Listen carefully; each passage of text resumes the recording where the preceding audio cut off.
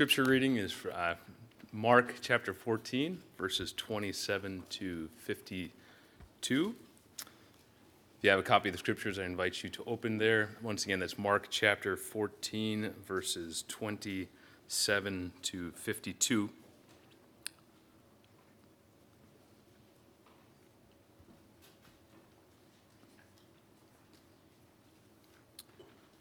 Would you please stand for the reading of God's word?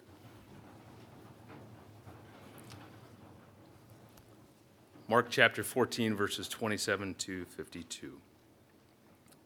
And Jesus said to them, "You will all fall away, because it is written, 'I will strike the shepherd, and the sheep will be scattered.' But after I am raised up, I will go before you to Galilee." Peter said to him, "Even though they all fall away, I will not." And Jesus said to him, "Truly I tell you, this very night, before the rooster crows twice, you will deny me 3 times." But he said emphatically, "If I must die with you, I will not deny you." And they all said the same. And they went to a place called Gethsemane, and he said to his disciples, "Sit here while I pray." And he took with him Peter and James and John, and he began to be greatly distressed and troubled. And he said to them, "My soul is very sorrowful, even to death. Remain here and watch." And going a little farther, he fell on the ground, and he prayed that if it were possible, the hour might pass from him. And he said, "Abba, Father, all things are possible for you. Remove this cup from me. Yet not what I will, but what you will." And he came and found them sleeping, and he said to Peter, "Simon, are you asleep? Could you not watch 1 hour? Watch and pray, that you may not enter into temptation. The spirit indeed is willing, but the flesh is weak." And again he went away and prayed, saying the same words. And again he came and found them sleeping, because their eyes were very heavy, and they did not know what to answer him. And he came a 3rd time and said to them, "Are you still sleeping and taking your rest? It is enough, the hour has come. The Son of Man is betrayed into the hands of sinners. Rise, let us be going. You see, my betrayer is at hand." This is the reading of God's word. You may be seated.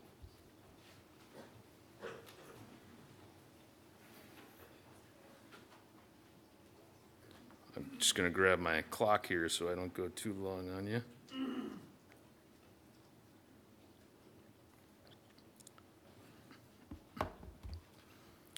All right, good to be back once again, getting into the book of Mark. I'm sure I've told some of you this before, and maybe I've said it from here, I'm not even sure, that it's not rare that I'll have a dream leading into Sunday morning when I'm preaching or some other venue where I'm preaching, that I'll have a dream that I show up and I'm totally unprepared. So sometimes I just don't bring my Bible, sometimes the sermon's almost done, but it's not quite done, and sometimes it's like I haven't even started, and I'm standing in the back going like, I got to figure out something to say. And so it's just not rare for that to happen. It usually happens probably anywhere from 1/4 to 1/3 of the time that I've preached. I have one of those dreams that week, and I'm guessing a lot of it stems from my younger years as a terrible student, not walking with the Lord, and that was common to get to the end of the semester and experience that. Like, what am I going to do? So there's probably some subconscious fear there. So it's not abnormal that I had one of those dreams this week on Thursday night. But what is abnormal is that I had it again Friday night. So I had 2 nights in a row. It was like doubly this deep fear that I'm going to show up here this morning, have nothing to say. But I think what is going on is I feel so intimidated by this passage. I just find this to be one of the richest passages in Scripture, both the way Mark tells it in Matthew and Luke. And it's just such a holy moment where the sinless Son of God,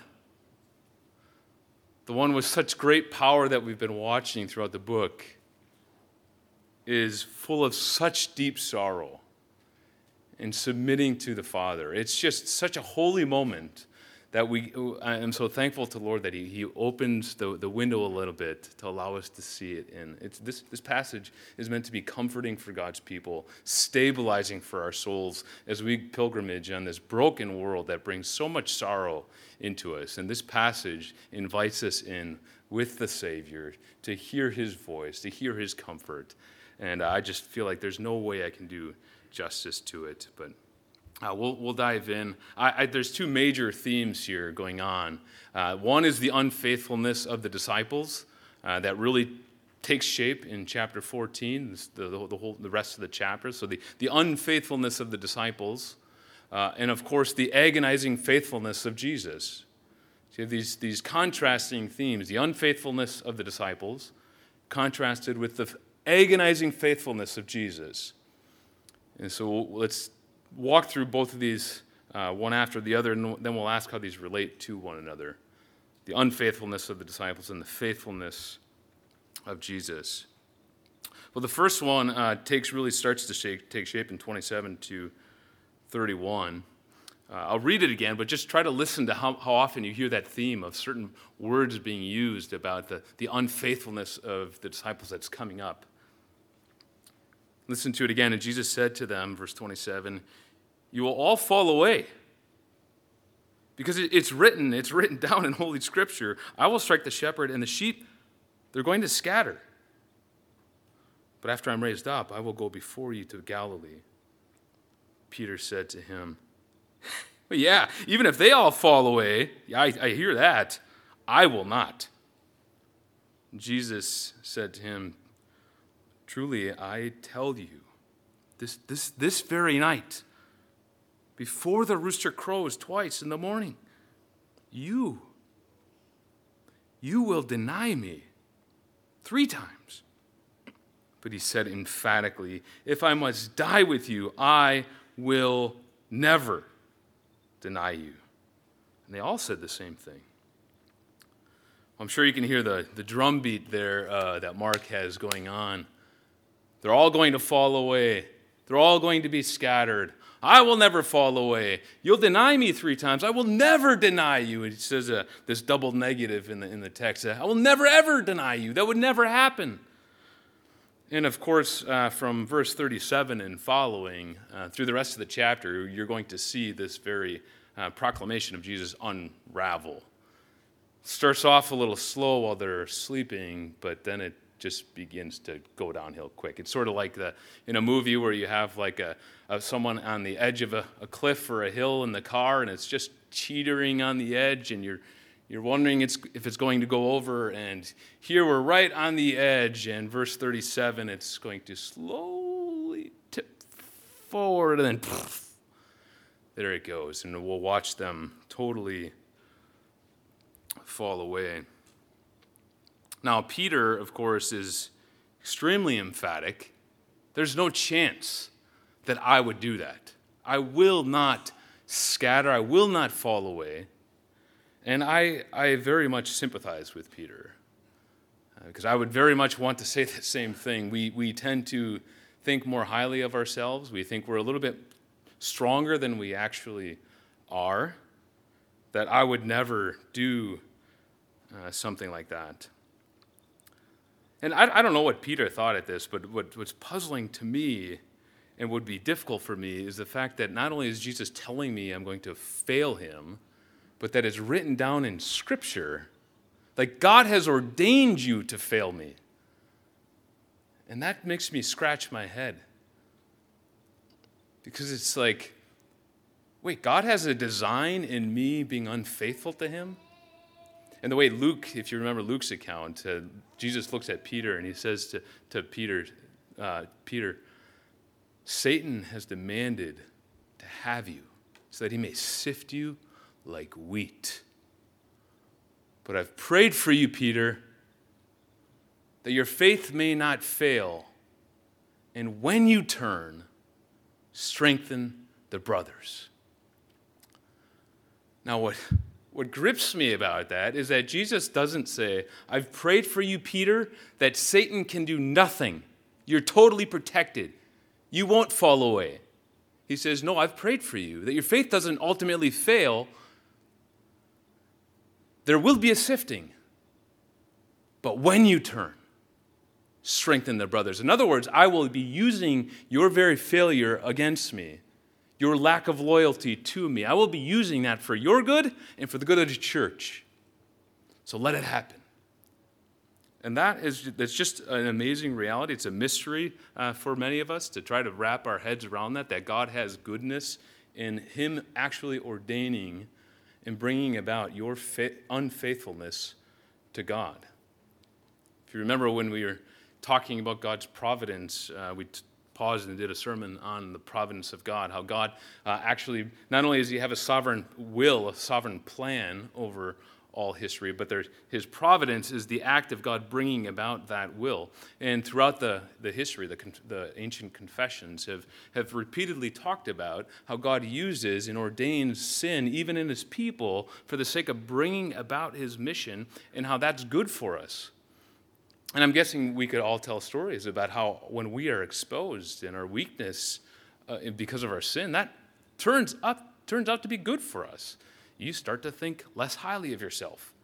You realize that you don't have it all together, and you need other people, and you need the Lord, and you begin to shrink your view of yourself. And that is very, very good. And I think we could all, after reading James and John and Peter's story, as James and John we saw a couple chapters ago, saying, Jesus, we deserve like the best seats at the table here. And Peter just saying, I'll never deny you. His famous last words here, right? And it's God's goodness to actually allow it to happen. I mean, we do this actually with our kids, I'm sure. You've probably let your kids fail intentionally so that they see you don't have it all together. There was this happened the other week. I cut Dupree's hair, and for some reason he had the idea that he doesn't need me, and he's going to cut his own hair. So I said, yeah, let's do it. And I was kind of excited, and we're talking, and it's sort of like, and I even let him know, like, it's not uncommon for a young boy to cut his hair once, and then it never happens again usually. Because they realize, like, oh, okay, I don't know what I'm doing. I do need Dad, or I need somebody else to help me. I don't have it all together, and that's how we are in life. And sometimes God allows us to actually fail so that we depend on him. And I think one of the things probably that Peter didn't catch, I wouldn't have caught, is what this verse is saying that he's quoting, I will strike the shepherd, and the sheep will be scattered. It's coming out of Zechariah 13. And in that passage in Zechariah, God Almighty says, he's talking to a sword that he has, and he tells the sword to strike the shepherd, the man of his right hand that he's appointed, and all the sheep are going to scatter. 2/3 of them will be totally destroyed, and 1/3 of them will be what you might consider the remnant. They will be refined as through fire and restored, and they will be my people, and I will be their God. In other words, what Jesus is quoting here then is saying, yes, you are going to be scattered, but you will be my people. Because this is a refining process. This is for your good. He's still claiming that he is in full and ultimate control in their unfaithfulness. But that's the theme that starts to really unravel through the remainder of the chapter, the unfaithfulness of the disciples. Let's just set that there for a moment, and then we'll come back to it. Let's deal with the agonizing faithfulness of Jesus. We'll hit it in two parts. First, this idea of the agonizing faithfulness of Jesus. The way that Mark paints this picture and piles on the description is quite staggering, and it's meant to cause us to experience the text a little bit. Verse 32, and they went to a place called Gethsemane. He said to his disciples, you sit here while I go pray. He took with him Peter and James and John, and now he starts.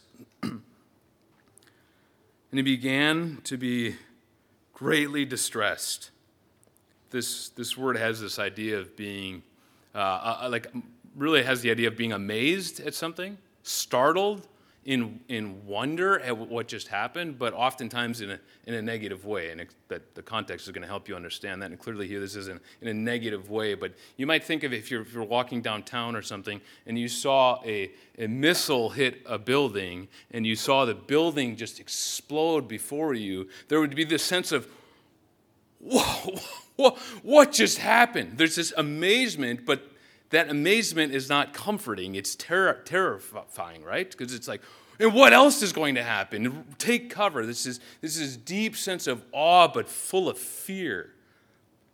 Jesus is greatly distressed, he says. And then he piles it on, and he's troubled. This can be either full of anxiety or full of depression. It's unrest. It's deeply depressed. One person says this is the strongest word for the words that are used for depression in the New Testament. And he's going to keep going. He said to them, my soul is very sorrowful. It's just like, it's not just my body, but this is the very core of my being. Everything who I am is very sorrowful. This is this deep, deep sadness. Or you might say, overwhelmingly distressed, downcast. I'm being engulfed by sorrow. How much so? He says, to the point of death. I could fall over dead right now. Sorrow has come over me like such a wave that it would crash over me, and I'd just fall over dead right here.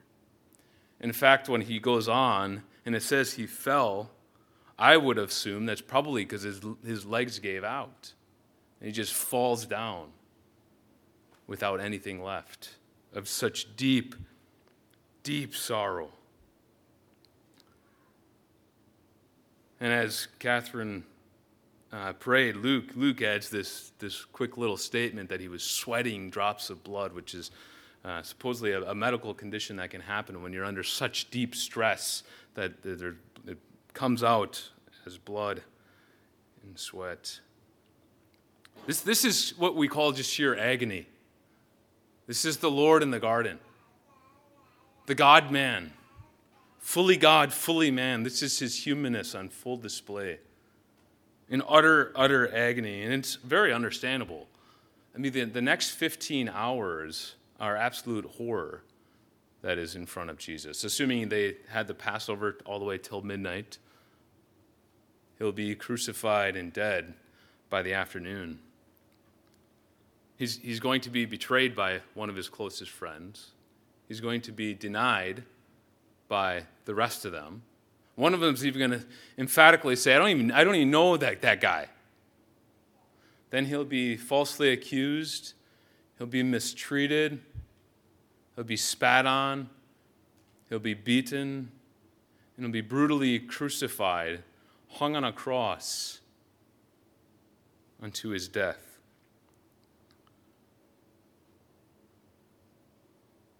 And of course, that's not the end of it. What Jesus points out here is the cup.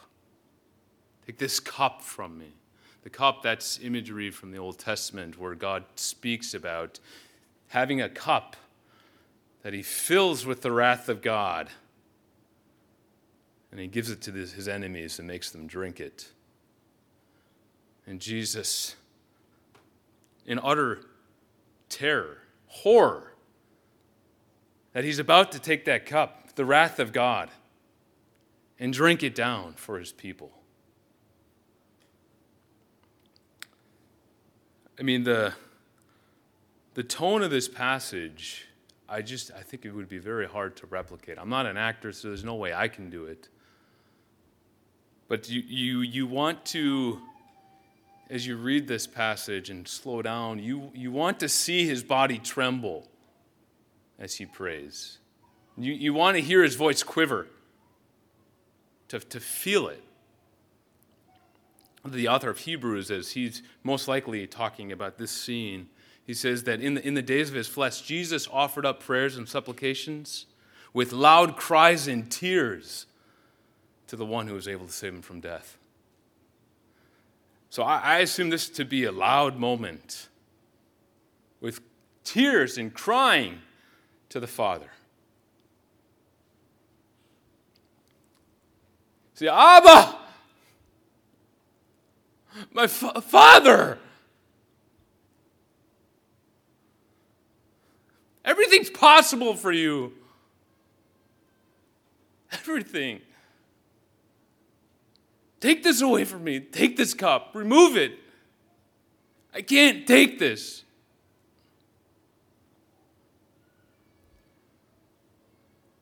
It's a very startling passage, and we do not want to shrink this down because throughout church history there's been fears of what this makes Jesus look like. Is he backing down? Is he having a sudden lapse of faith here? And that could not be the furthest thing from the truth. This is golden for the Christian as we walk through this world full of sorrow and pain, whether it's dramatic or just this everyday chronic hardship.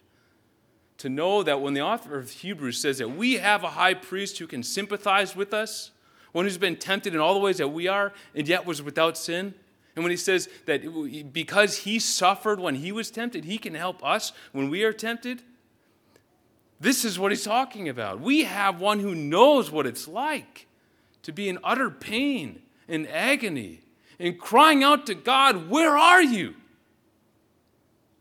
We have a Lord who knows our experiences. And this is golden. We don't want to shrink this. This is so good for our soul. It's stabilizing. I mean, I know we all like to talk with someone when we're struggling. It's helpful sometimes to talk with someone who has experienced something like us, right? And that can be really helpful because they can identify us in a particular way. And sometimes, at least for myself, I don't know about you, I can think about the Lord and wonder, well, I know he's struggled or struggled in temptation or experienced temptation, but it's a very different world, so not quite like me. And that's true. I mean, there's things like Jesus was not married, so there's going to be different types of experiences that he had. Nonetheless, but you might think of it like this. Like, let's say you had a dog that you had for the last decade or something. The dog died, and you're heartbroken about that. You're very sad. And you're talking to this man that you know, this older gentleman, and he's trying to comfort you. And you ask him, well, have you ever had a dog or a pet? And he says, no, I have never. And immediately there's this sense of you don't know what I feel. But then he begins to tell you how he served in either World War II or Vietnam in combat. And he begins to tell you stories through tears about his close friend who lost his leg. In the time where the last place he saw his closest friend was lying lifeless in the pool of his own blood. And there's not a day that goes by that he doesn't think about that loss. Suddenly you go, okay, this man has not experienced the same thing as me, but he has experienced loss that is extreme, and he can help me. That's how I understand the Lord experiencing such deep, deep distress that he would just fall over and say, I could even just die right here. Sweat blood was so deep. The temptation, the pain, the horror, the agony. Brothers and sisters, we have one who can identify with us, who can sympathize with you in your deepest, hardest, most agonizing moments, the Lord himself. So that's the agonizing faithfulness. Let's talk also about the agonizing faithfulness of the Lord. I love the idea that agony and faith are not mutually exclusive. At least sometimes in myself, I can feel like, well, if I'm really full of faith, it would be okay. I would just be fine. I wouldn't struggle. But that's not the case, Christian. There is such a thing as agonizing faith that actually makes it quite beautiful. Jesus did not sin in this passage. He's experiencing deep, deep, anxious fear, terror, and he's not sinning, which means, I forget who I got this from, someone long, long time ago, that fear is not the absence of agony. Faith. Faith is not the absence of agony or the absence of fear, or the absence of anxious thoughts. But true faith is even in the midst of the hardest situations that fill your soul with dread, and saying, yet I will trust God through that. Faith is not somehow getting rid of agony, but is going straight through it and saying, even through this, I will trust God. Because I know he's good, even if my eyes can't see it, if I can't make sense of it. Which means, Christian, when you experience difficulty and you're in agony over it, you're distressed, you're full of dread, that does not necessarily mean you're lacking in faith. In fact, it might be the exact opposite. That might be faith on beautiful display.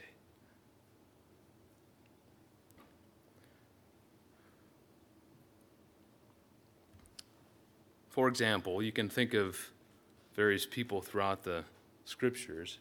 Think of Abraham. I like this one because it's not like a dramatic, major thing in one sense, right? But remember, he was promised to have a child with Sarah when he was 75 years old, which that alone is quite amazing if you know any 75-year-olds promised to have a child. Well, that promise never happened, as you remember, until 25 years later. So Abraham's near 100 years old. Sarah's near 90. So think of your grandma or your great-grandma approaching her 90s. And you find out she's going to have a baby from her 100-year-old husband. Okay, I don't know how you're going to make that one happen. It's confusing. Doesn't seem to make sense. There's no logical way you feel like that can happen. And yet, Paul in Romans said that Abraham did not waver in unbelief, but grew strong in faith, giving glory to God. And I love that passage because it's the idea that even in the midst of confusion, that promise does not make any sense. And yet I will trust God somehow. And in that type of faith, that you trust God when it doesn't make sense, Paul says that gives glory to God. Because that makes God look very, very trustworthy. Because you're letting other people around you see, look at how my God is. Even when it doesn't make sense, even then I can trust his promises. And that makes God look beautiful. Or Job. You know the story of Job, right? Very first chapter. What does he lose in the first chapter? He loses all his sheep and cattle, loses all of his employees, and he even loses all of his children, all in a day. He's left with nothing. His wife and his health, that's all he's got. And what does he do? You remember? Tears his clothes, shaves his head in mourning, falls to the ground, and the text says he worshiped. Naked, I came from my mother's womb. Naked I shall return. The Lord gives, the Lord takes away. Blessed be the name of the Lord. That's beautiful. That's why we love his story. Because he did not sin. The author is very clear about that. He did not sin in any of that. In sheer agony, worships God through the pain. The next chapter, he loses his health, and his wife comes to him and says, curse God and die. You remember what he says. You're speaking as a fool right now. Shall I accept evil or good from the Lord and not accept evil from him? Or you take the psalmist, where again, it's again and again throughout the Psalms, You hear the psalmist crying out, "How long, O Lord? Are you going to forget me forever?" Or another one, how long, O Lord? How long are you going to look on? Don't you see what they're doing? You're just going to let this happen? How long? How long? Or one that we'll hear very soon from the cross. My God, why have you forsaken me? And it's beautiful because it's bringing the pain to the Father, saying, I know I can still trust you. If this was our own property and we thought it was a good idea, I'd probably try to illustrate this whole idea by bringing a nice vase and some nice drink in it or some nice ice cream and taking it and throwing it up and letting it totally shatter. This is the idea of when life destroys you, still trusting that God is good. And that faith is beautiful. That's where Jeremiah wrote that book called Lamentations, lamenting to God. He's sitting in the rubble. Jerusalem has been destroyed. All the people have been taken to Babylon. Everything's destroyed. He's sitting in the rubble. He writes this book, Lamentations, and right in the middle of the book, you have that one of the most famous passages of Scripture that we all probably know. And right before it, he's rattling off stuff, saying, I've become a laughing stock to all the people. God has filled me with bitterness. I've forgotten what happiness is. And so that I say, my endurance has totally perished. But this I recall to mind. The loving kindness of God never fails. His mercies never come to an end. They're new every morning. Great is your faithfulness. The Lord is my portion, says my soul, and therefore I will hope in him. And brothers and sisters, when we trust God through the agonies of life, when it even comes out as sheer whimper, that's all we have, that is beautiful. That is beautiful before God. I mean, how else do we experience life of a death of a close family member? We're not supposed to stuff down our emotions and grief like Stoics and act like it's not there. It's real. It's raw. And we bring it before God. And saying, God, this doesn't make sense. Why them? They were so young. But I'll trust you. When there's an unfaithfulness of a spouse and you're broken to the core, or betrayal of a close one, when there's a diagnosis that does not look good, when there's an accident or a car accident or any accident that you know is going to have lifelong ramifications, and somehow you have to figure out, how do I move forward with this reality? We don't just stuff down our emotions. We come to the Lord and let our agony out because he's a good father. He can handle it. He can care for us in those moments, and that expresses beautiful faith. When there's mental illness that will not lift and you've tried everything, and you just wonder, Lord, is this what it's going to be for the next couple decades? And yet, Lord, as agonizing that is, I will trust you. When you're mistreated, chronic pain, and some of those are the bigger things. I mean, we're talking the simple things of life too. That just don't make sense in the home. Day in and day out, the grind. It's confusing again.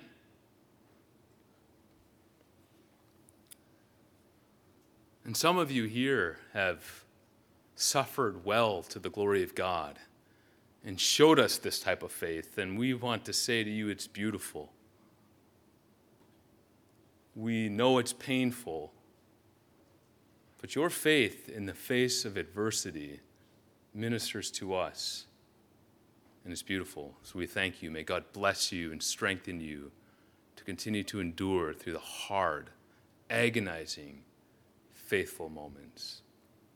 The Lord's peace be upon you, strengthen you. Well, the other piece I love about this faithfulness of Jesus is that he's not only faithful as a son to the Father, but this picture of him as the faithful good shepherd to his disciples is just stunning. I mean, you have to ask yourself what you think the tone of the passage is from, verse 37 and following.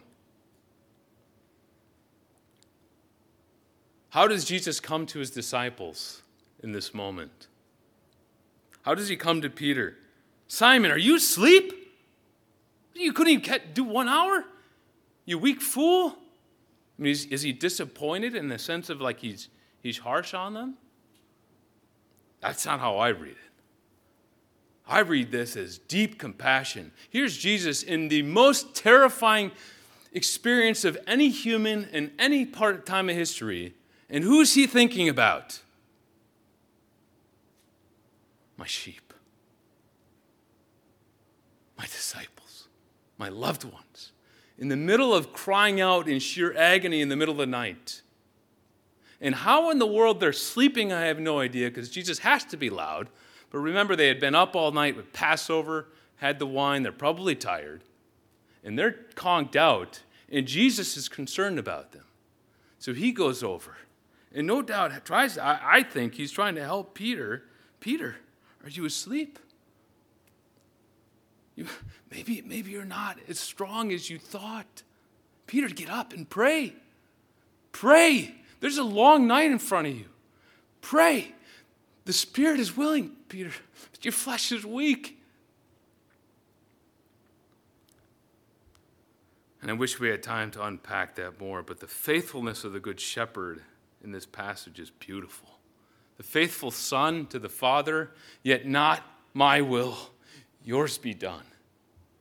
And then caring for his sheep who slumber. Well, we should ask then, we have the unfaithfulness of the disciples, the agonizing faithfulness of Jesus, and we should ask, how do these two relate to one another? You know, if I'm honest, my own heart sometimes fears that the way that these relate says something like the unfaithfulness of the people of God disqualifies them to benefit from the agonizing faithfulness of Jesus. As if my ability to benefit from the agonizing faith of Christ is dependent on me being faithful to him all the way and getting everything right. And that's a terrifying place to be. But glory be to God that is not how this works. The reality is that the unfaithfulness of God's people cannot hinder the agonizing faithfulness of Jesus. Because the faithfulness of Christ for the mission is not dependent on the faithfulness of his people to get it right. In fact, the reason why he's on the mission is because they don't get it right. And so why in the world would Jesus do that? Why would he be so faithful to such an unfaithful people? It's because. It's not because you're going to turn over a new leaf. It's not because you're great. It's because. It's because his mercy and his grace would do so. Faithful unto death for unfaithful people. It's the most pure love you can ever imagine. It's more pure of love than you'll ever see on this sin-soaked world. Because we all have limits. But here's the Lord, faithful unto death to his unfaithful people. And beloved, know this, that he did not do it begrudgingly. It's not that he said, okay, Father, I'll go through with it, but I don't really like those people. You see what they're doing to me? The author of Hebrews, remember, for the joy that was set before him, he endured the cross.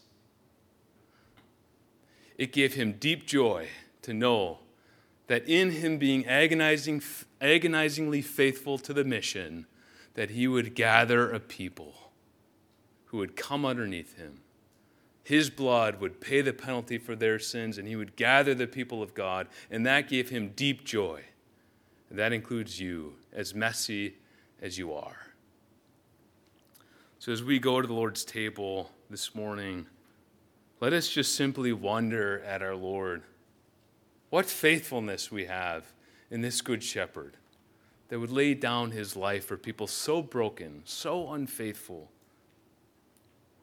Let us recall the beauty of our Lord, the mercy, the loyalty that he expresses, the love he has for us. If you're a follower of Christ this morning and worship him as King, God who took on flesh, the Son of God, and died in the place of sinners to reconcile us with God, we invite you to partake of the meal this morning.